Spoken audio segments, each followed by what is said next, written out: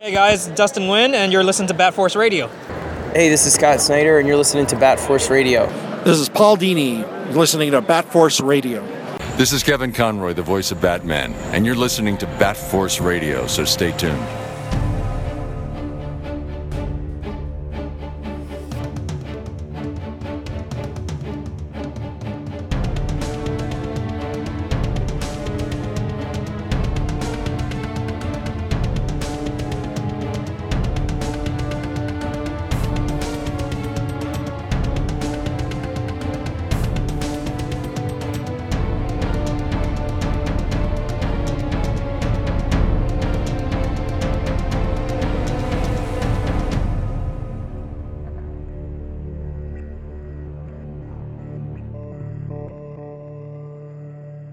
Welcome back to Bat Force Radio, the DC Batman podcast with no limits. And we are here to go over the books for December the 27th. Tonight we got Robin D. Cross up in the Great White North, Canada. Oh, Merry Christmas. And we are visited by special guest, a Christmas guest, Christmas miracle if you would, the Trunkler from Chicago. It's the Festivus Miracle! I'm Bat Force Tom over in Southern California, and we got an awesome package of DC Comics that we were just gifted on this fine holiday season. And like we were just discussing before we got on to recording, we have an insane couple of weeks of comic books coming out. And 48 books, I think is what you said, Robin, total? Yeah, I think that list was counting trade paperbacks and variant covers and everything, but yeah, 48 total, 48 SKUs, I guess. Yeah, and it's not like they're filler issues either. They're all nice big issues. Yeah. Specifically this week we have two big ones that we're going to go over that have big impacts on the DC Universe as a whole. So let's just get right into it. What do you guys want to go first? Doomsday Clock? Yeah, let's go Doomsday Clock number 2. Yeah. Doomsday Clock. So Doomsday Clock issue number 2 just dropped. And art by Gary Frank, written by our Lord and Savior Jeff Johns. I was just going to say that. I think we just celebrated his birthday 2 days before this episode. There it is, yeah. So everyone out there, hopefully Santa Johns came and gifted you a nice, filled your stockings with comics, and everyone had a good holiday. But yeah, this is issue Mary 2. Johnsmith. Mary Johns. This is... he definitely filled the Bat Force stocking. Yeah, for sure. And this is issue 2 of the Watchmen DC crossover that many people had been anticipating, whether they wanted to love it or hate it at first. And I think all of us were pretty excited about it. Even the naysayers, I think a lot of people were saying at first, they were like, all right, well, if anybody's going to touch the Watchmen, universe, it's going to be Jeff Johns. They had done something similar with before Watchmen, but in that sense, they weren't really ruining or changing any of the actual Watchmen series because it was all stuff that happened prior. But these are all new stories that incorporate the DC universe in the vision that Jeff Johns has. And so far the first issue was pretty awesome, but I think left a lot more questions. And this one had a couple more payoffs. So let's go ahead and get started. The issue opens up pretty much almost where the last one left off, in the sense that there's a Rorschach in this issue, but we still don't know who he really is, right? Yeah, it's a little murky. Yeah, so it's and it only gets more murky in this issue because of other events. Most murkier. Most murkiest. Yeah, none more murky. We kind of get a little bit of a background on the two characters that they introduced the first issue, which were Mime and what's the other character's name? Marionette.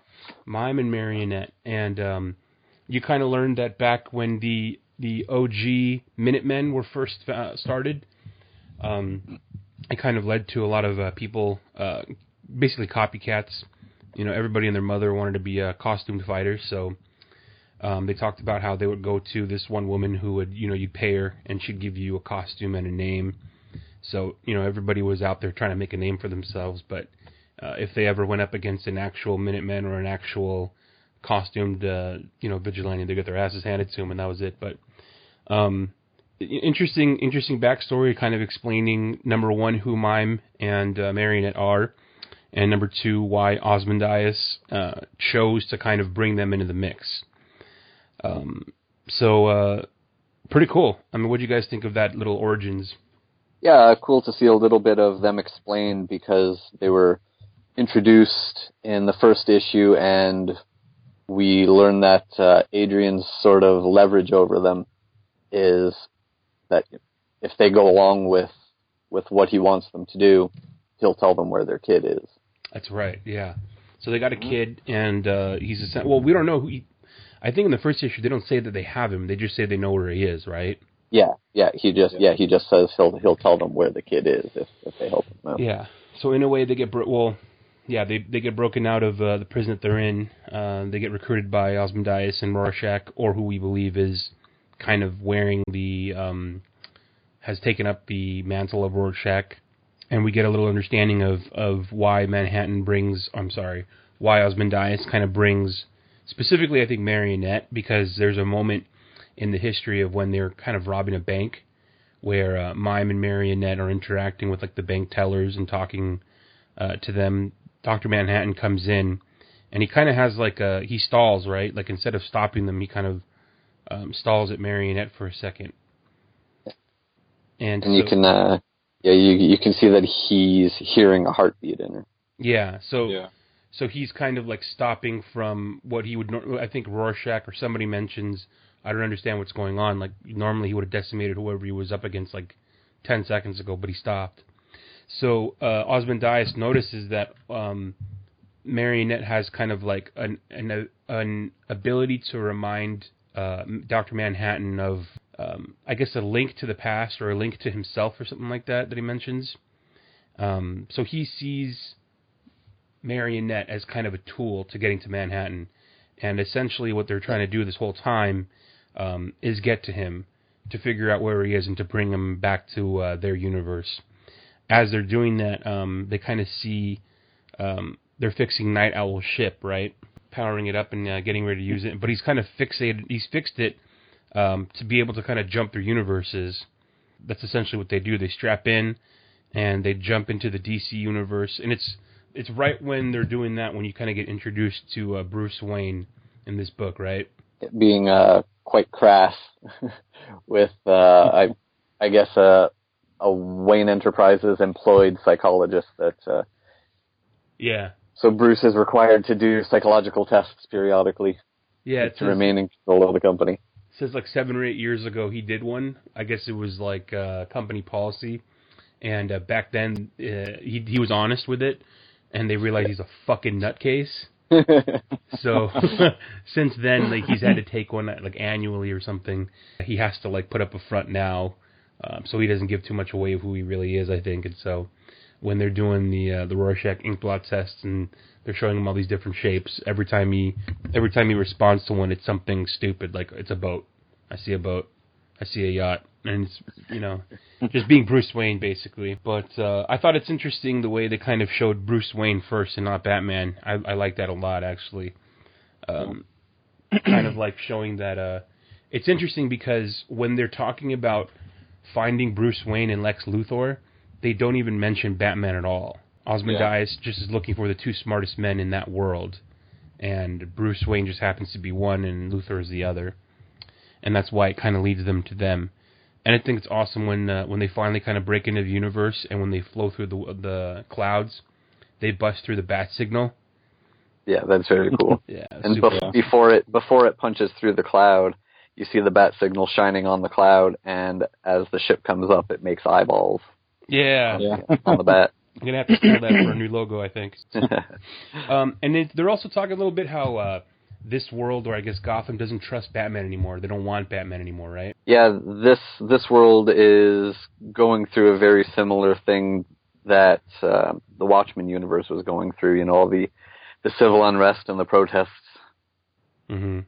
Yeah, and the no more capes and, no more heroes. Yeah, they're kind of sick and tired of, I guess, being martial lawed in a way. But they also mentioned something interesting where they say ever since the Superman theory, right?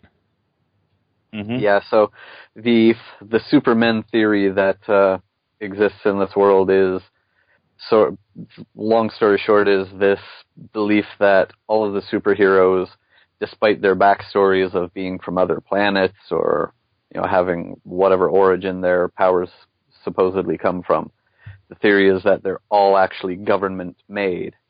Just kind of a way to influence and control the people. Yeah, they've just been breeding all of these superhumans. It's crazy. So basically the ship comes into or actually not ours, but the DC universe, and they break through, and that's when Rorschach goes after Wayne, going to look after Bruce Wayne, and Ozymandias goes after Luthor. They haven't really mentioned why, right? What they're going to do. They're going to use both of them to somehow help find Dr. Manhattan? Yeah, that's what we can assume. 'Cause the first thing they do is they go to they start seeing how this world has some similarities to theirs, but in some ways their world is more advanced than this one, but in other ways the DCU universe is more advanced, so they go into a library and study world history and things like that. Yeah, and it's interesting how Rorschach, he sneaks into Wayne Manor, and he's looking for Bruce Wayne, and I think the first place he goes into is the kitchen, right? Yep. Goes in the kitchen. It's the first place I would look. But he goes into the kitchen and he sees a plate covered by tinfoil, and he lifts it up and he sees pancakes and a note from Alfred, basically. And then he goes into the study, and he's kind of sitting there. There's tinfoil or paper or something on the floor there. Yeah, that gives him a hint because he sees it blowing across the floor. So maybe it's like the wind. He sees like a current, or like the wind is blowing or sucking something, right? Yeah, so he lays down on the floor and feels it, suspects that it's coming from the clock. So goes over there, lights a match, and when the wind coming through this clock is strong enough to blow out the match, he figures it out. Oh, yeah, that's right. 'Cause I'm looking closer at the picture now. So basically, it looks like he takes the stack of pancakes with the tinfoil to the study, and he sits down. And then the next panel, it looks like he's already eaten the pancakes because he's got his hand on his belly. And he's got his mask over his nose and mouth, so and then he's just sitting there staring off in like the middle distance, and then the wind blows, and he looks down. Yes. So he wasn't even looking. He's just sitting there after he's eaten. And the tinfoil has fallen on the floor, and he sees it. He sees it blowing away. He goes down. He strikes a match. He kind of creeps back. And as he's walking down the steps, you kind of hear the shout of somebody. Who is that? That's I think the Mad Hatter, Tweedledee Tweedledum, because earlier when Bruce is talking to Lucius is like, you failed your exam 7 years ago because you were telling the truth. That's why the board is making you do yearly exams, and all Bruce says is the Mad Hatter and the twins are out. And then Lucius said, you got bigger problems than that. And then, so while Rorschach is walking down the stairs, we're kind of seeing what Batman's doing, and he's kicking the shit out of Tweedledee and Tweedledum. Kicking the shit. And then we see him react to the sensor in the Batcave entrance being tripped. Even though I will say, wouldn't you? I don't know. I mean, at least he's got that one sensor. I figured that if anybody moved that case, it would have gone off, moving there. But I suppose Alfred goes down there from time to time too. Yeah, I guess that would piss him off. He's in the middle of fighting.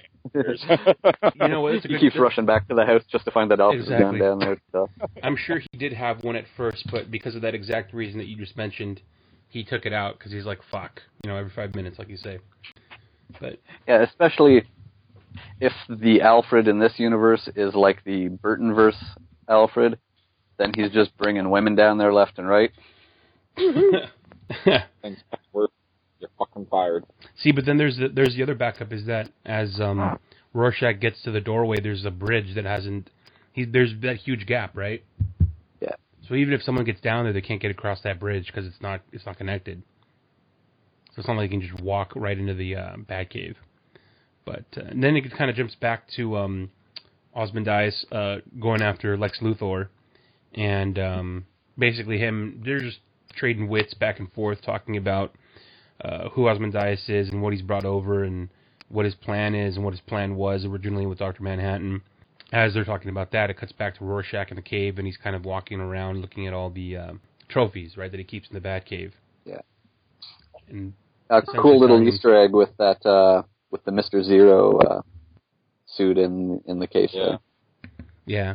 That and I was gonna say like how Rorschach right before DC, when he's down there looking at the Mr. Zero suit, he just says he must be a monster, and then basically only a monster would be keeping trophies like this, token prizes from victims. So he's got the wall of newspaper that's all kind of dedicated to the Joker. Mm-hmm. That means that Joker's on Jeff Johns' mind, so hopefully at some point we get that 3 Joker story in the future.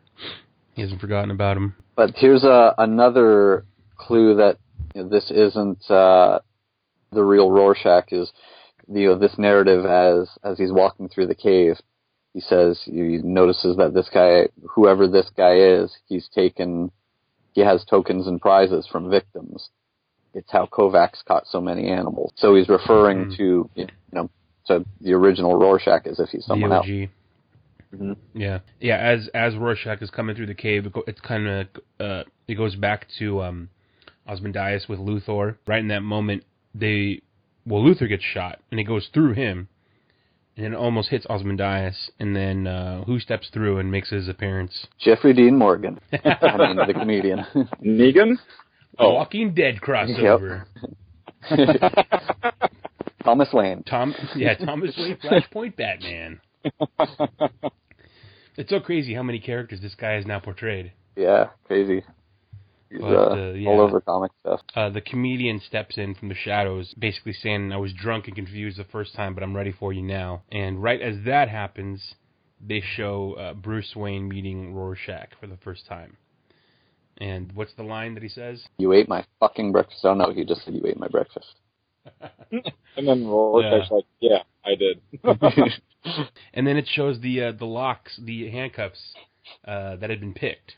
Yeah, I don't know if we even mentioned that Mime and Marionette, after they violently traveled through to the other universe, they kind of crash landed, and when Mime and Marionette woke up, Rorschach had handcuffed them to keep them. Yeah, to keep them in place. Yeah, because Rorschach was going to go. Well, Osmond was going to go find the smartest man on this earth, and he's going to leave Rorschach with the second smartest man, which was Bruce Wayne. Yeah, and going back to the lock and the handcuffs, at first I just thought that Mime was just a nutcase, and he would just mime things, and people, you assume that he's just crazy miming that he has a gun, or he's miming that he has a lockpick. But it kind of then you kind of start to question, if he actually picked that lock, this guy might be a metahuman, and maybe whatever he thinks up or mimes actually kind of comes to fruition, maybe.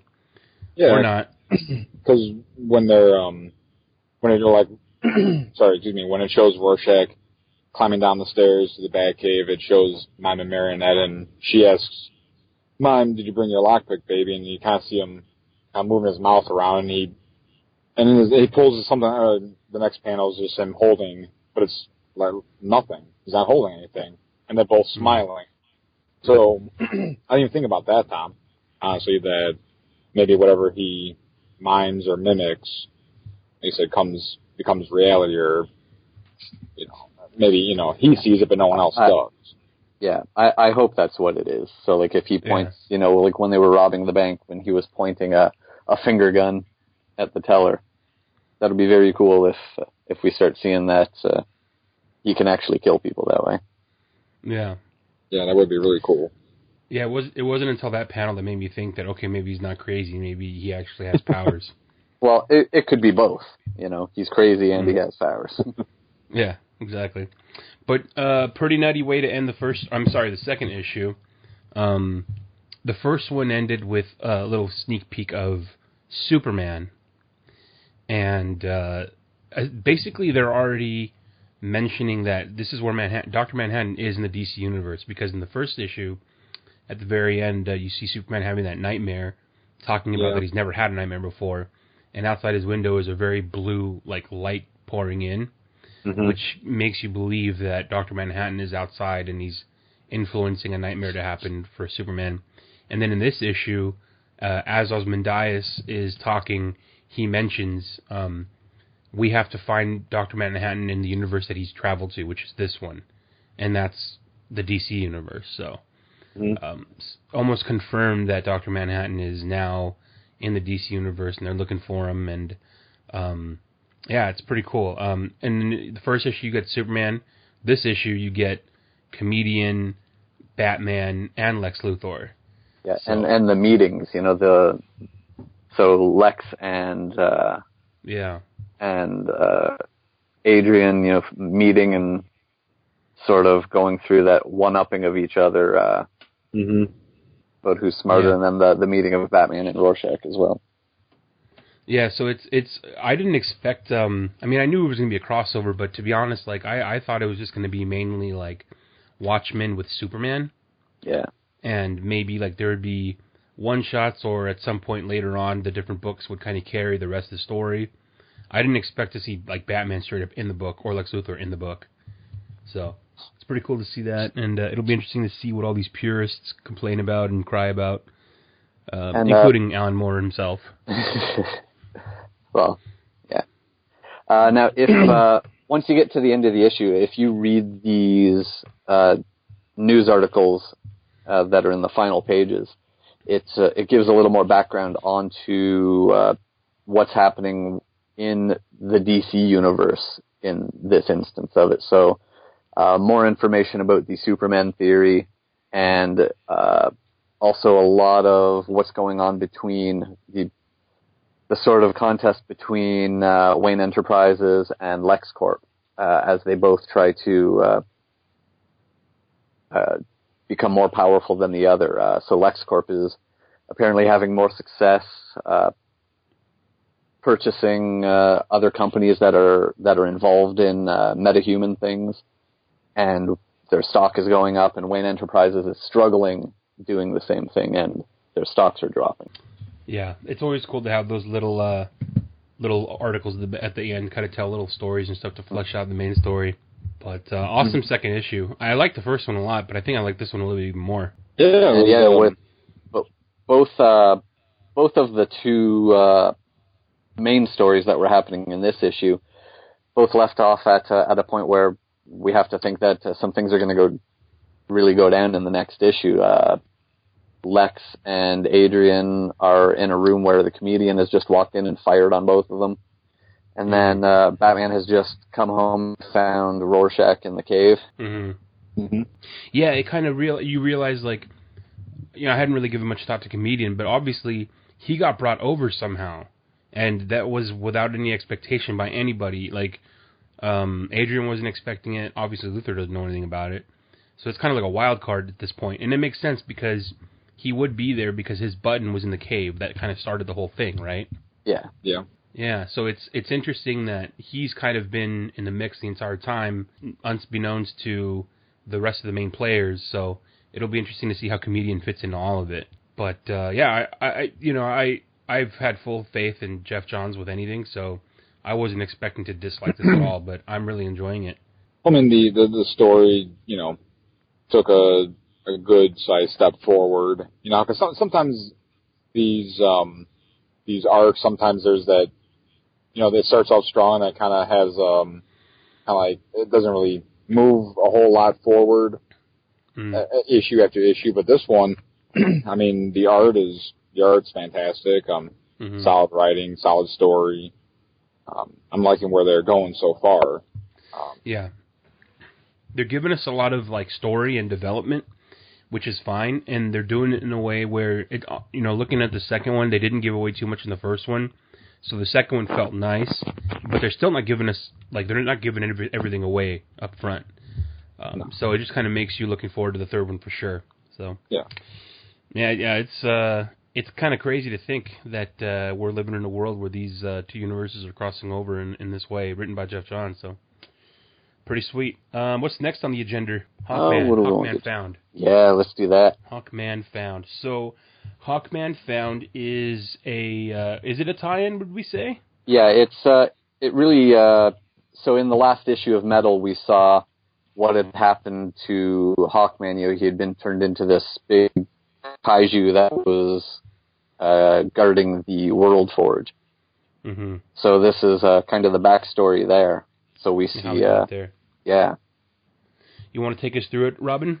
Sure. So I will point out that this issue is very cool. It was written by Jeff Lemire, back over at DC now that he's left Marvel once again. So this issue feels a lot like the Batman Lost issue. Yeah. In that, Bruce seemed to be going through dreams or nightmares that were just meant to distract him and keep his mind in one place. And that's what this really feels like is happening with Carter Hall in this issue. So we see him narrating at the beginning, describing these dreams that he has every night. So he has this dream where he can fly, but the dream turns into a nightmare, and at the end of every dream, it always ends up with him falling. So we go through that, we see him in a cave, and then he comes out of the cave, and they're being attacked by, I think they call them Manhawks. Manhawks, yeah.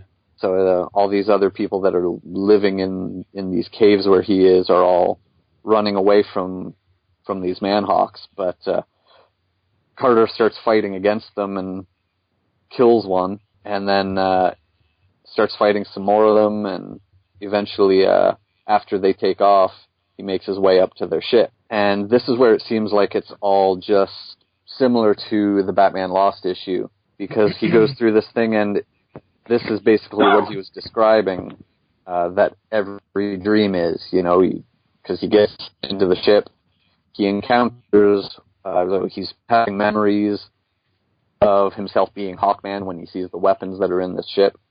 And then he's attacked by what looks like, another version of him. Mm-hmm.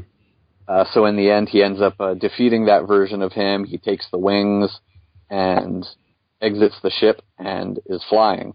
But then the dream ends, and gravity takes him, and he's falling. Mm-hmm. So yeah, that's basically it. The whole issue just follows the narrative that he describes at the beginning of all these nightmares. So he's sort of just trapped in the circle of nightmares, and the last page shows him, still as this Hawkman kaiju that's guarding the World Forge.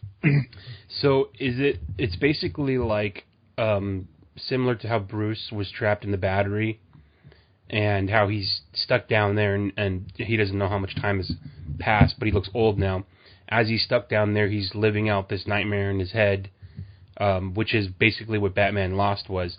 So we can kind of tell that this is what's going on with Carter Hall, and that he's stuck in the Forge, in the existence that he is as this big kaiju, and he's having that dream kind of replay over and over in his head.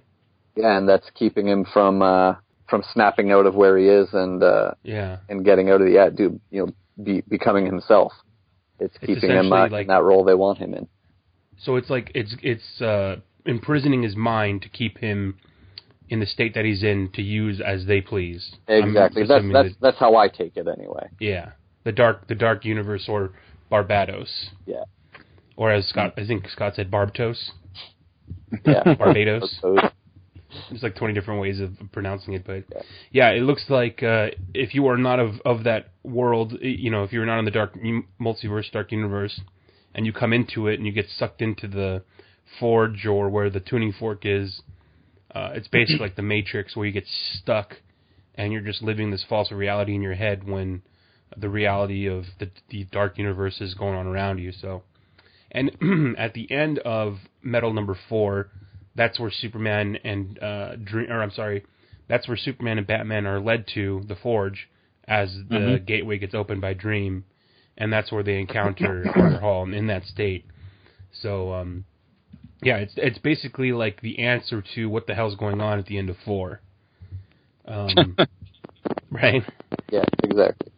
Yeah, and I think what's cool about Hawkman Found is they're finally kind of using Hawkman again in a way that they feel like they didn't use him for the longest time.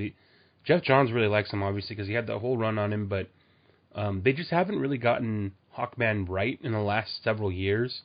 The last time they tried to put him in anything was, I think, when Jeff and David Finch were doing the JLA run, right? So it was like maybe 3 years ago when they tried to reboot JLA, and this was right before Jeff started doing This is before he started doing work on the TV shows and the movies big time. So he was still writing, and he was doing JLA with David Finch, and the team was Hawkman, Vibe. Okay, yeah, I remember that now. Katana, I forget who else it was, but I remember Hawkman was on the team, and then he made Hawkman really badass. Oh, and Flash was on the team too. And there's that one moment where they're all sitting around like the table, and so like Flash is sitting down, and then Hawkman comes up and he puts his mace down, and there's blood all over the mace, and there's blood all over Hawkman, and then Flash like looks at him and goes, "There's blood all over your mace," and then Hawkman looks at him and goes, "It's not mine." And then Flash I'd forgotten about that run. That was post Forever Evil, right? Yeah. It was maybe like, I don't even know if it made it to 12 issues, to be honest. It was on for a couple of arcs, and then Jeff literally just stopped writing comic books, and he went over to do movies and TV. Yeah. Right before, I think, Batman vs Superman, I think. But yeah, so it's cool to see Hawkman looking badass again and being utilized in a much grander scheme of the DC universe. So this was a sweet looking book. I mean, even if you don't read it, just flipping through it, it looked badass, right? Oh, absolutely. Yeah. Brian Hitch did the art. I think that's what you were about to ask. And I was just about to go there because I'm not always the biggest fan of Brian Hitch's art, but I think it just depends on what the book is. You know, some things his style really lends itself to his work, I think this book really works well for him. I think Scott was giving us a little insight last time when we talked. Scott Snyder, that is our best friend, whose interview you can listen to on the Bat Force Radio. But he was basically giving us some insight on how even if you're a really good artist, team books take so much out of you because you're drawing like 3 to 4 times as much as like a solo book. Uh-huh. So this was a Hawkman issue. So all he's drawing is Hawkman and a couple of other characters, and he was allowed to kind of shine essentially on the paper because he could take his time with the one guy. So it looked amazing. Yeah, I think he was doing. Hitch has been doing JLA, and the art, art is hit or miss with it. But at the same time, it's like he's doing a team book, a twice a month team book. It's hard. Mm-hmm. This one looked awesome though, and it's pretty cool to see Jeff Lemire come in and taking a big swing, right? Absolutely, and this was kind of Jeff kind of does really well with anything that's off the wall and not your typical superhero book. Yeah, he's definitely from his indie stuff. If you guys know Jeff Lemire, he's really awesome with his indie books, and his indie books are hardly ever like normal, regular Earth universe kind of situations. It's always bizarre stuff, like from going back as far as Sweet Tooth, and now Descender. More recent stuff. Descender going now. He did the art on AD with Scott Snyder. Trillium. Yeah, Trillium was excellent. The first, I forgot how many issues of Thanos over on Marvel before he came over to DC. Before he left Marvel, he was doing, he was writing monthly, Thanos, Old Man Logan, one of the X-Men books, Moon Knight. He had probably half a dozen books monthly that he was doing for Marvel. The guy's a beast. Damn. Yeah. Hopefully, have they gotten him on contract over here?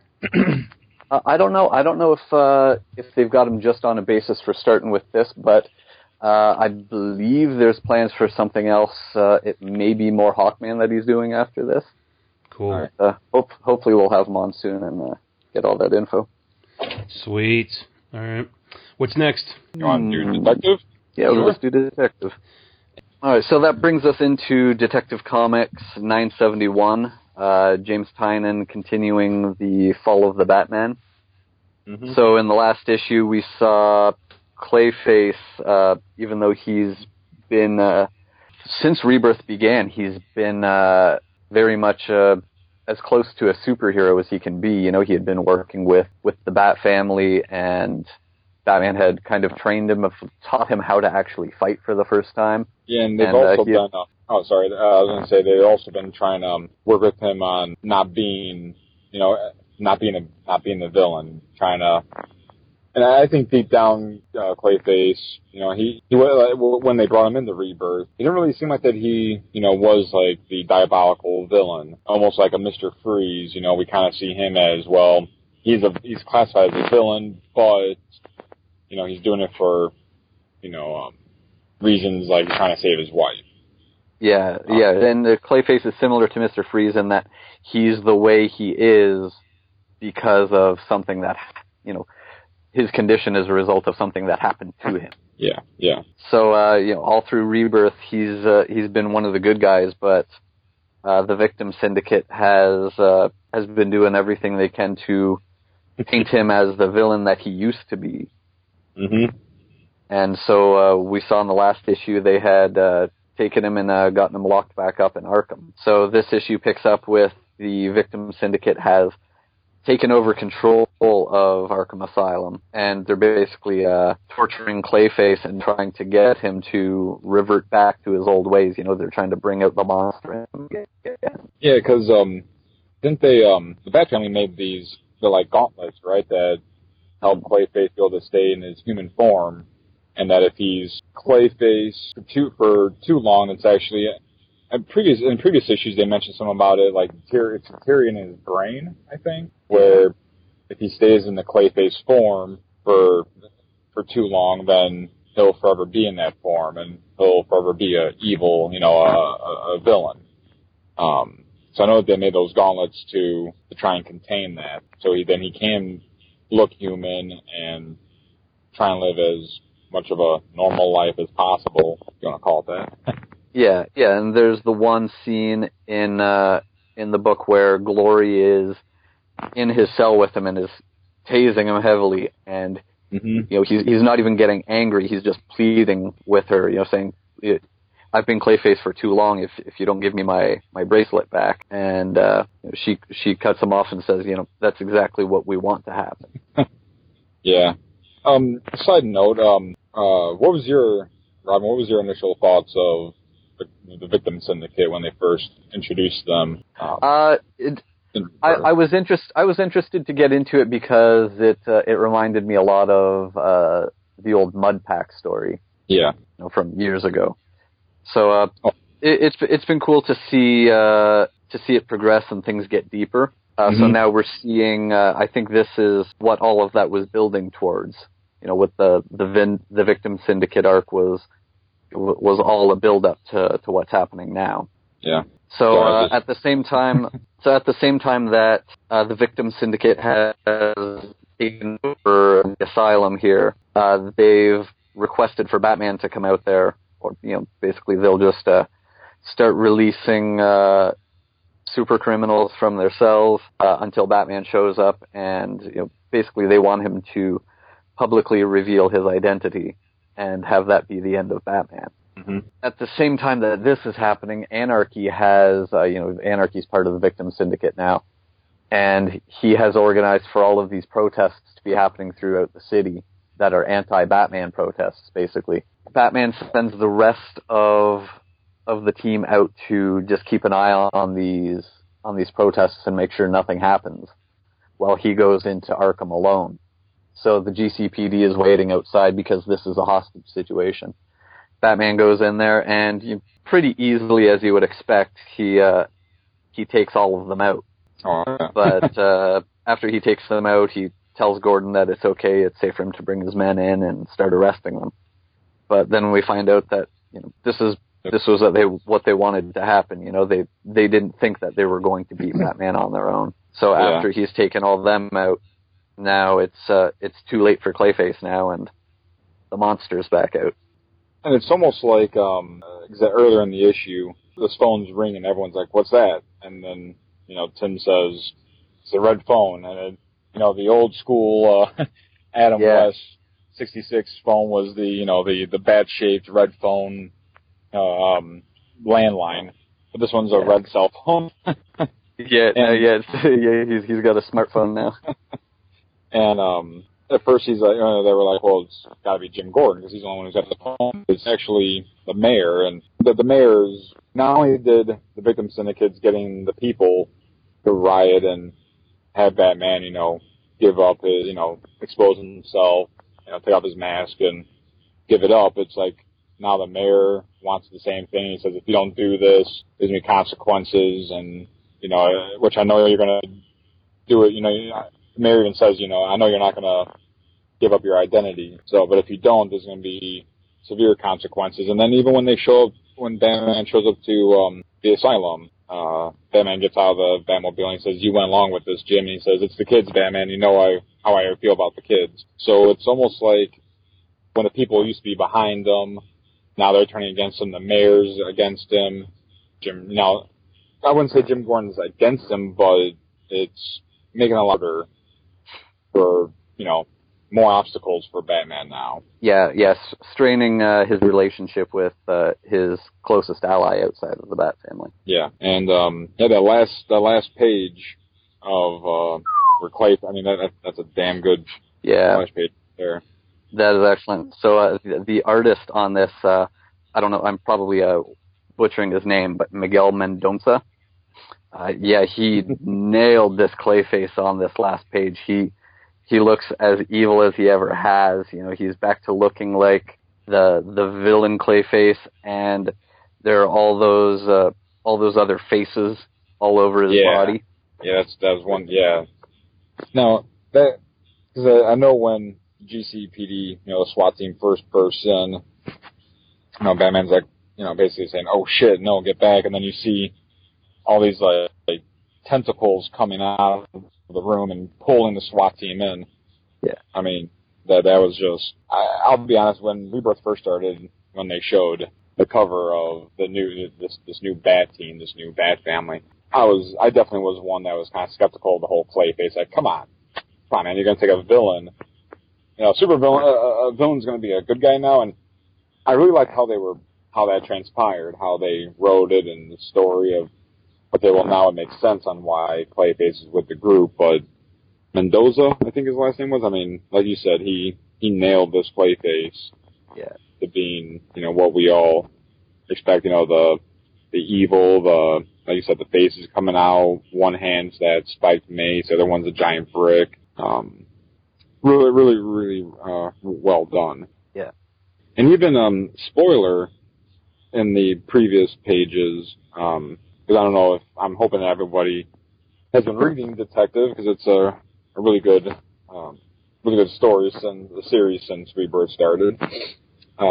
She's always had doubts about like when the victim syndicate had kind of gotten a hold of Spoiler, and they explained to her in previous issues of why they're doing this or what they're all about. Spoiler kind of she didn't join the victim syndicate, but she was sympathetic to what they were doing. Yeah, and she got really close with Anarchy as well, Lonnie. Yeah, and was kind of buying what he was selling. Mm-hmm. Even this issue, even though she's back with the Bat family, because once she found out that Tim Drake had not been killed during the colony, even now that she's back with the Bat family, and even still she still has doubts. Kind of takes the side of the victim syndicate a little bit. Basically saying, the people that are writing are scared. They want it to be the end of the Batman, the end of all this. And Tim says, well, and what do you want? And she said, a bunch of broken people just trying to make sense of their lives, not to get killed fighting for a dangerous ideologue. Still, she kind of still has a problem with, like, the way Batman does things, because, Batman stops the criminals, but at what cost? Yeah. Your house burns down, well, that's because I had to stop Firefly, or, I had to stop Joker, but that killed, 20 people previously. Or instead of killing the Joker, I'm just going to arrest him just so he can escape again, cause more damage.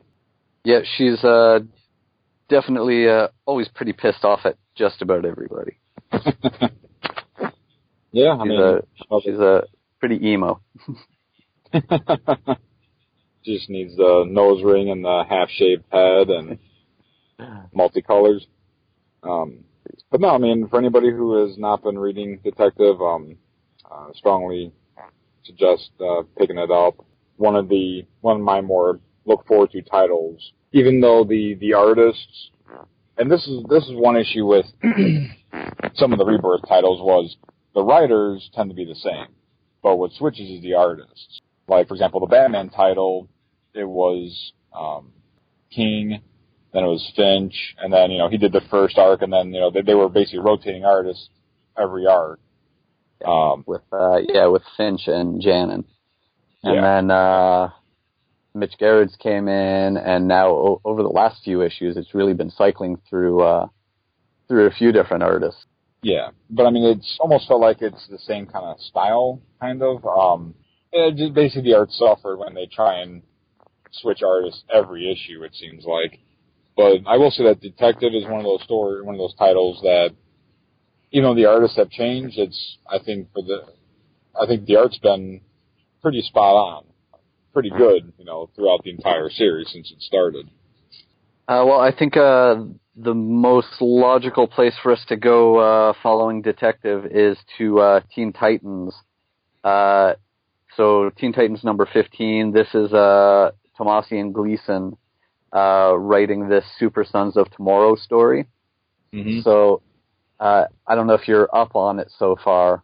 Parts 1 and 2 were last week in Superman 37 and Super Sons. Yeah. I did read the parts 1 and 2, and before you jump in about this issue, I really like how because this is a story, an arc that's going through different titles. And I'm really glad that they stuck with the same writers through the whole thing. Letting them tell their story, running through different issues, so we just get different artists running each issue. Yeah, and do you want to kind of give a quick little sum up of the last 2 issues? Yeah, that's what I was going to do for anyone who hasn't been reading Super Sons of Tomorrow so far. So it began in Superman 37, which came out last week, and basically the reason why I wanted to lead into this from Detective Comics, the Lonely Place of Living arc that was just a few issues back in Detective Comics involved the Tim Drake from the future. I think it was, 15 years in the future? Yeah, I believe so, yeah. Had come back because he had seen something that a member of the Bat family was going to do in the future. He had seen them do it in his future, so he came back with the intent of taking out Batwoman. Mm-hmm. And basically his intent was, I'm going to take her out, and that probably means I'm going to have to take out the rest of the Bat family because they'll try to stop me. Yeah, and so the reason why that is in hopes of taking out Batwoman in the past, then his future would be different. Because in the last arc you were just mentioning, he comes back because he kind of got stuck with the Batman mantle. They explained Jason Todd went off in the Himalayas and ended up losing a leg, and they insinuated that he basically was a drug addict. Damian basically burned down half of Gotham. Nightwing, I forgot what happened with him. I think he got married and had kids. But he felt that his future was cheated because of a certain member of the Bat family, and we found out that it was Batwoman. So he came back to basically kill Batwoman, so then maybe his future, he wouldn't be stuck with the mantle of the Batman. So, anyway, sorry, go ahead. So yeah, that story played itself out in Detective. Tim ended up going back to his time. So fast forward to Superman 37, and we've got time cop Tim Drake traveling through time again because the Jonathan Kent in his time, who had become Superman, also possessed one of the more recent abilities that we've seen added to Superman. It happened in the New 52 run, right around the time that John Romita Jr. had come over to DC and joined the Superman team. So that was they added Superman's solar flare ability, which was basically just making this giant explosion. Yep. So time cop Tim Drake comes back in time because in his future, Jonathan Kent, being a different biological makeup than Clark Kent is, because he's half Kryptonian and half human, wasn't able to control that ability in the same way that Clark could, and it ended up being very bad for the world in that future. So we're led to believe that a lot of people died as a result of Jonathan developing this ability like his father did, but not being able to sustain it. So he comes back in time now with the intent of killing Jonathan Kent when he's a kid. So the first step that he does in Superman 37 is he shows up at Wayne Manor in the middle of the night to take out Bruce. And then he goes to the Fortress of Solitude to take out Superman, ends up encasing him in red kryptonite. So with the two of them out of the way, he can go after Jonathan. So we see him go after the Teen Titans while Jonathan is with them, because he's just been basically trying to join the Teen Titans, hasn't he? Yeah, he's been trying to join them, but Damian obviously says no. Damian keeps on calling him a kid, even though him and Damian are probably the same age. But yeah, he refuses to let him be on the team. In last issue, it ended with the Teen Titans were stopping this other supervillain group, and all of a sudden, right when the Teen Titans were basically getting their asses kicked, you just see this blue blur flying around, beat up one guy, then fly to the next guy and tie him up to a lamppost, and Damian actually finds him by shooting a smoke bomb up in the air, and it hits him. And because the whole team was kind of baffled. Like they all thought that it was Kid Flash that they had seen, blurring around, taking everybody out, and he's like, "No, I didn't do that. No, I was busy with this guy. I thought you did that." And then Damian just kind of fires that pulse kind of gun up into the air, and then Jonathan comes falling down off this building. Yeah. He just looks at Starfire and says, "Hey, catch John." "What do you mean?" "Poosh." And he just falls down. Yeah. That was. So then, after that happened, he was back at at Titan Tower with them, because they, if I remember right, I think they just took his unconscious body back there with them. Yeah. And so he was there with them when Time Cop Tim Drake shows up, in his bat suit still. He's still the Batman from his future. And he showed up with the intention of taking Jonathan out, so he begins to explain to the team what happened in his future, and even has Raven use her ability to see what is in Tim's memories from his time and explain it to them, so they will know that he's being honest about what he's here for. But his revelation of why he's there and what Jonathan is responsible for in the future leads to Jonathan getting really emotional, and he ends up having sort of a minor instance of one of these flares go off, and it destroys a good part of the Titan Tower. and knocks everybody unconscious before he takes off, and he's basically just trying to get to a safe distance so he doesn't kill everyone. Yeah. And that was where the... Oh, no, I was going to say, I think, he was the time cop, Tim Drake, hacked into the Teen Titans defense tower, and Damian's, astonished because, nobody can hack into my stuff, and Tim Drake actually has one of the defenses shoot almost like this black glob or something, and it's growing on Superboy.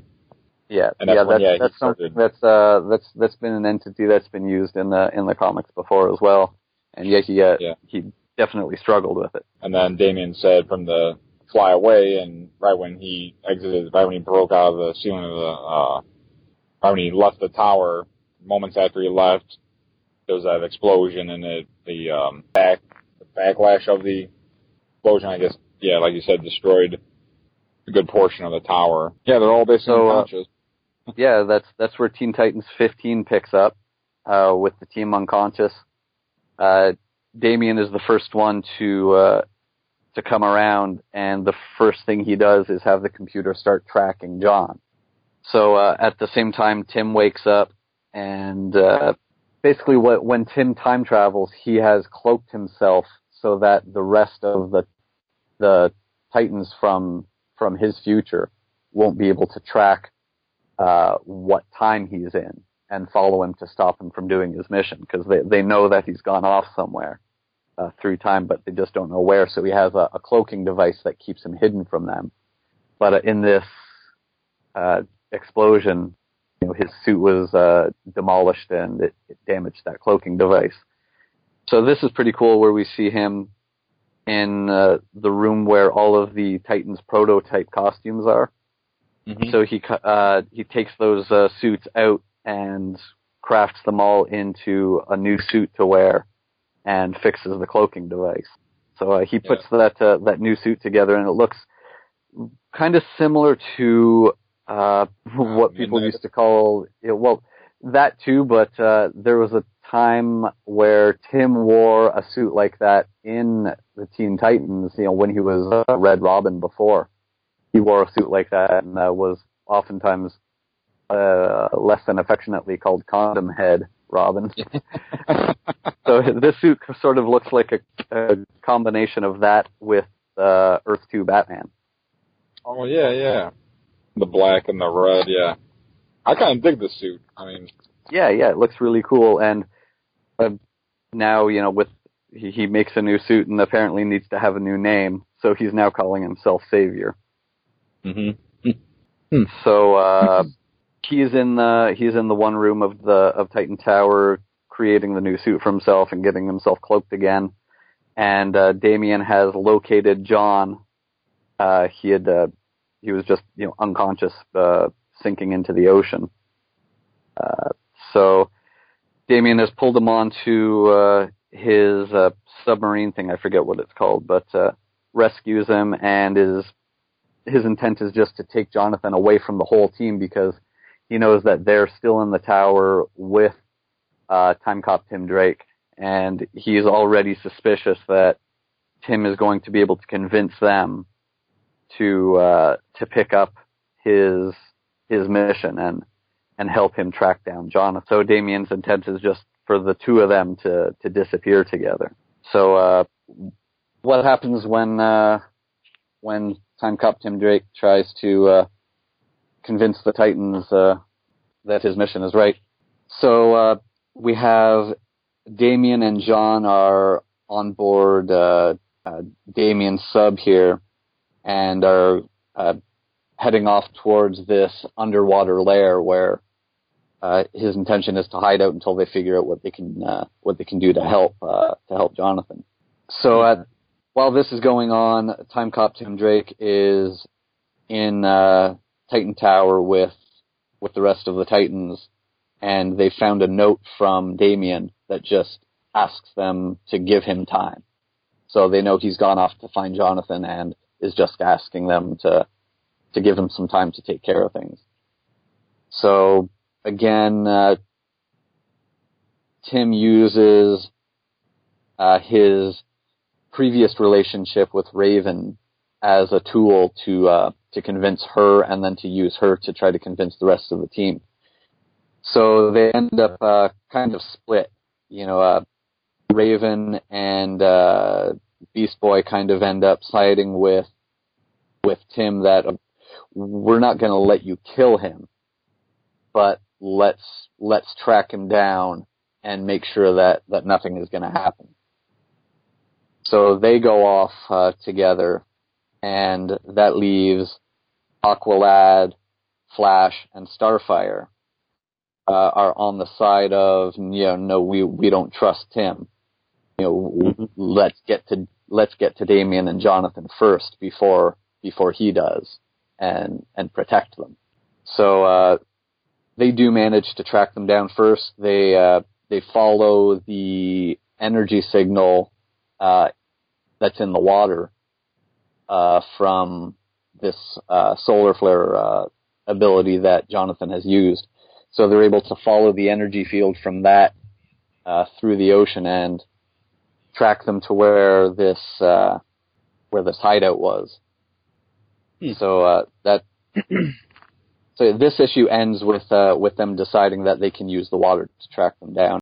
This little story arc, Time Cop, Tim Drake back. I will say that I was a little bit surprised that they brought him back so soon. Yeah. But so far, I've read the first two, and I'm flipping through the third part. So far it's been I've been liking the story arc, honestly.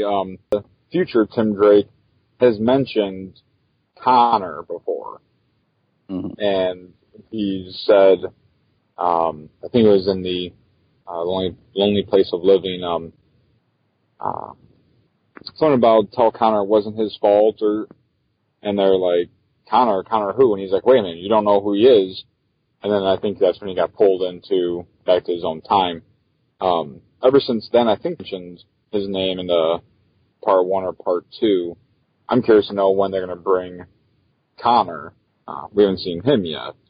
Yeah, because in this Rebirth universe, we've had Superman's son Jonathan as the Superboy, as opposed to having Connor in the world. I read Wonder Woman. I read Flash. We can do Wonder Woman real quick. Wonder Woman is this issue number 38, I think? 37. So it's still continuing on with the storyline of Wonder Woman's half-brother being kind of sought out by Grail. And essentially what's been going on is after the events of Metal, where there was Baby Darkseid, Grail was able to basically steal Baby Darkseid back, and over the last several arcs has been going after all of Darkseid's illegitimate children and murdering them and sucking up the life force, which helps Darkseid grow older. So last issue left off with the cliffhanger that Zeus had appeared, and so after fighting Wonder Woman and almost draining her of her life source, Darkseid is now about 18 years old, and so he's fighting Wonder Woman and Grail, and Wonder Woman and her brother are fighting against Darkseid and Grail, and Zeus shows up essentially to have Wonder Woman's back, and that's when Darkseid starts fighting Zeus, and they're fighting, and essentially, you're led to believe this whole time that Darkseid was after all these half-gods and illegitimate children because they're allowing him to absorb their energy and become powerful again. But then he basically reveals that it's all been in order to get to Zeus, because knowing that him going after all of the children and killing them, and then finally finding out where Wonder Woman is and taking her on, that it would call Zeus out. It would be like bait, and that Zeus was actually the target all along. And so as he's fighting Zeus, Grail is fighting Wonder Woman and her brother. Basically, Darkseid just destroys Zeus and sucks up all his energy and turns into big old bad Darkseid once again in basically all of his glory, right? It's, like you said, he went after Hercules, he went after all these like you said, the illegitimate children of Zeus, and that's what, we're really, because he's sucking that life force out so he can grow. So I think at the beginning of the arc, he was the baby, and then you see him, he's like an issue later after he sucked a few life force. He's gotten like 6 years old now. He's 18, but they're fighting, and then they go through almost like a boom tube to the middle of the middle of town. Instead of Wonder Woman helping her father, she has to go and save the innocent people that are in the bystanders that are getting hurt during this huge battle. I mean, and the battle's just been badass. And right at the very end, Darkseid and Zeus are both clutching each other by the throats. And Darkseid basically said that, you know what, your children was just to get you to come out. You're going to be, because Zeus has all this power that Darkseid wanted to get to become the Darkseid that we all know and love. And unfortunately, at the end, we do see Darkseid had drained all of Zeus's life force. That's that one page right there, where it shows Darkseid standing over Zeus's body, and he's the full grown. His hands are, got that red kind of smoke. His eyes are smoking again. That was just, completely badass. And then Wonder Woman's he looks just like Darkseid back right before Darkseid War. And all during this out. entire time, when stemming back to last issue, Wonder Woman's has this whole thought process that I can take out Darkseid, and Darkseid's kind of just laughing about it, you can't hurt me by yourself. Last time it took you and your friend. And after Darkseid finally kills Zeus, Wonder Woman's, if my father is dead, I swear you'll follow him through the river Styx. So Wonder Woman's on this hell bent that she's going to fight Darkseid by herself. And then right before Wonder Woman she's feet away from Darkseid, who appears behind Wonder Woman, and that's the rest of the Justice League. Superman, both Green Lantern, Cyborg, Batman, Aquaman, the Flash. And Darkseid pretty much says, I'm delighted in testing out my newly regained power too, but my end goal is too great to risk now. Him and Grail jump through a boom tube before Wonder Woman can get to him. Which is basically Darkseid speak for, oh shit, the Justice League's here, let me get the fuck out of here. But I'd also like to see, now that we have Darkseid back as a full-grown adult, back to his full power again, when he said that his end game is far too great to risk than fighting Justice League now, I'm curious to know what, I know we just got Darkseid back, but I already am thinking of, okay, what's the next, what's Darkseid's plan next, which we probably won't see for quite a few issues. Then at the end, it's, a nice heartwarming, if you will. Wonder Woman and her half-brother, Jason, are talking. Jason betrayed Wonder Woman because he was being convinced by Grail that she didn't care about him, so why did he care about her? But with their father's past, they do embrace and they hug as brother and sister. Very touching. Yeah, another good solid arc. The artwork, I'm not sure who the artist is. I'll have to look that up real quick. But when Wonder Woman first started in Rebirth, I was excited because Rucka was the writer and Nicholas Scott was the artist. And I wasn't really sure how it was going to... I really liked that style, even though the issues were going back and forth.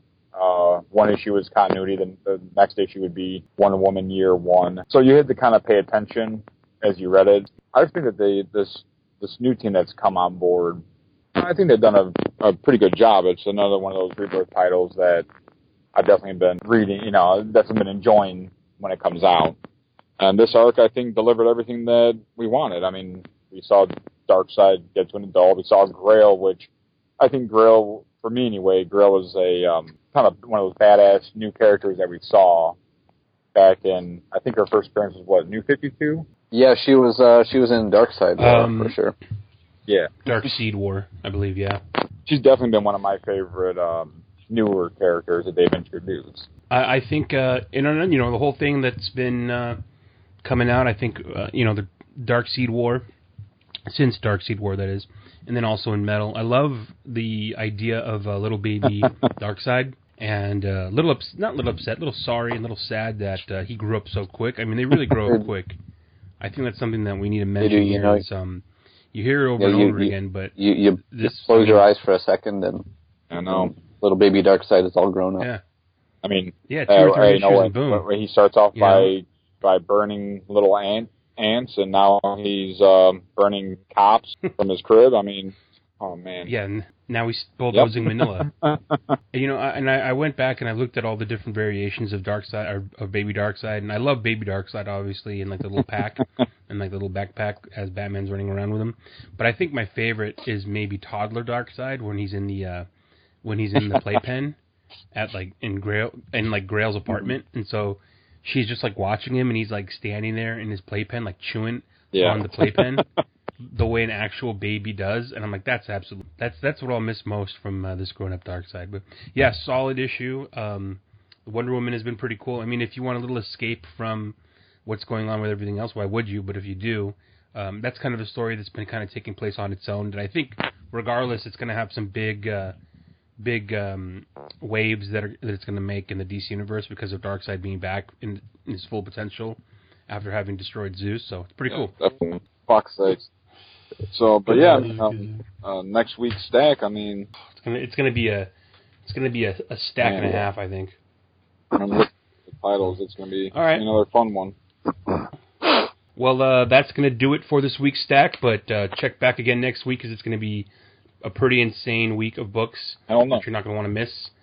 Go back and check out our Scott Snyder interview where he covers Metal #4 and actually pretty much just about everything else in Metal. And we'll check back with you guys next week. All right. Merry Christmas. Later.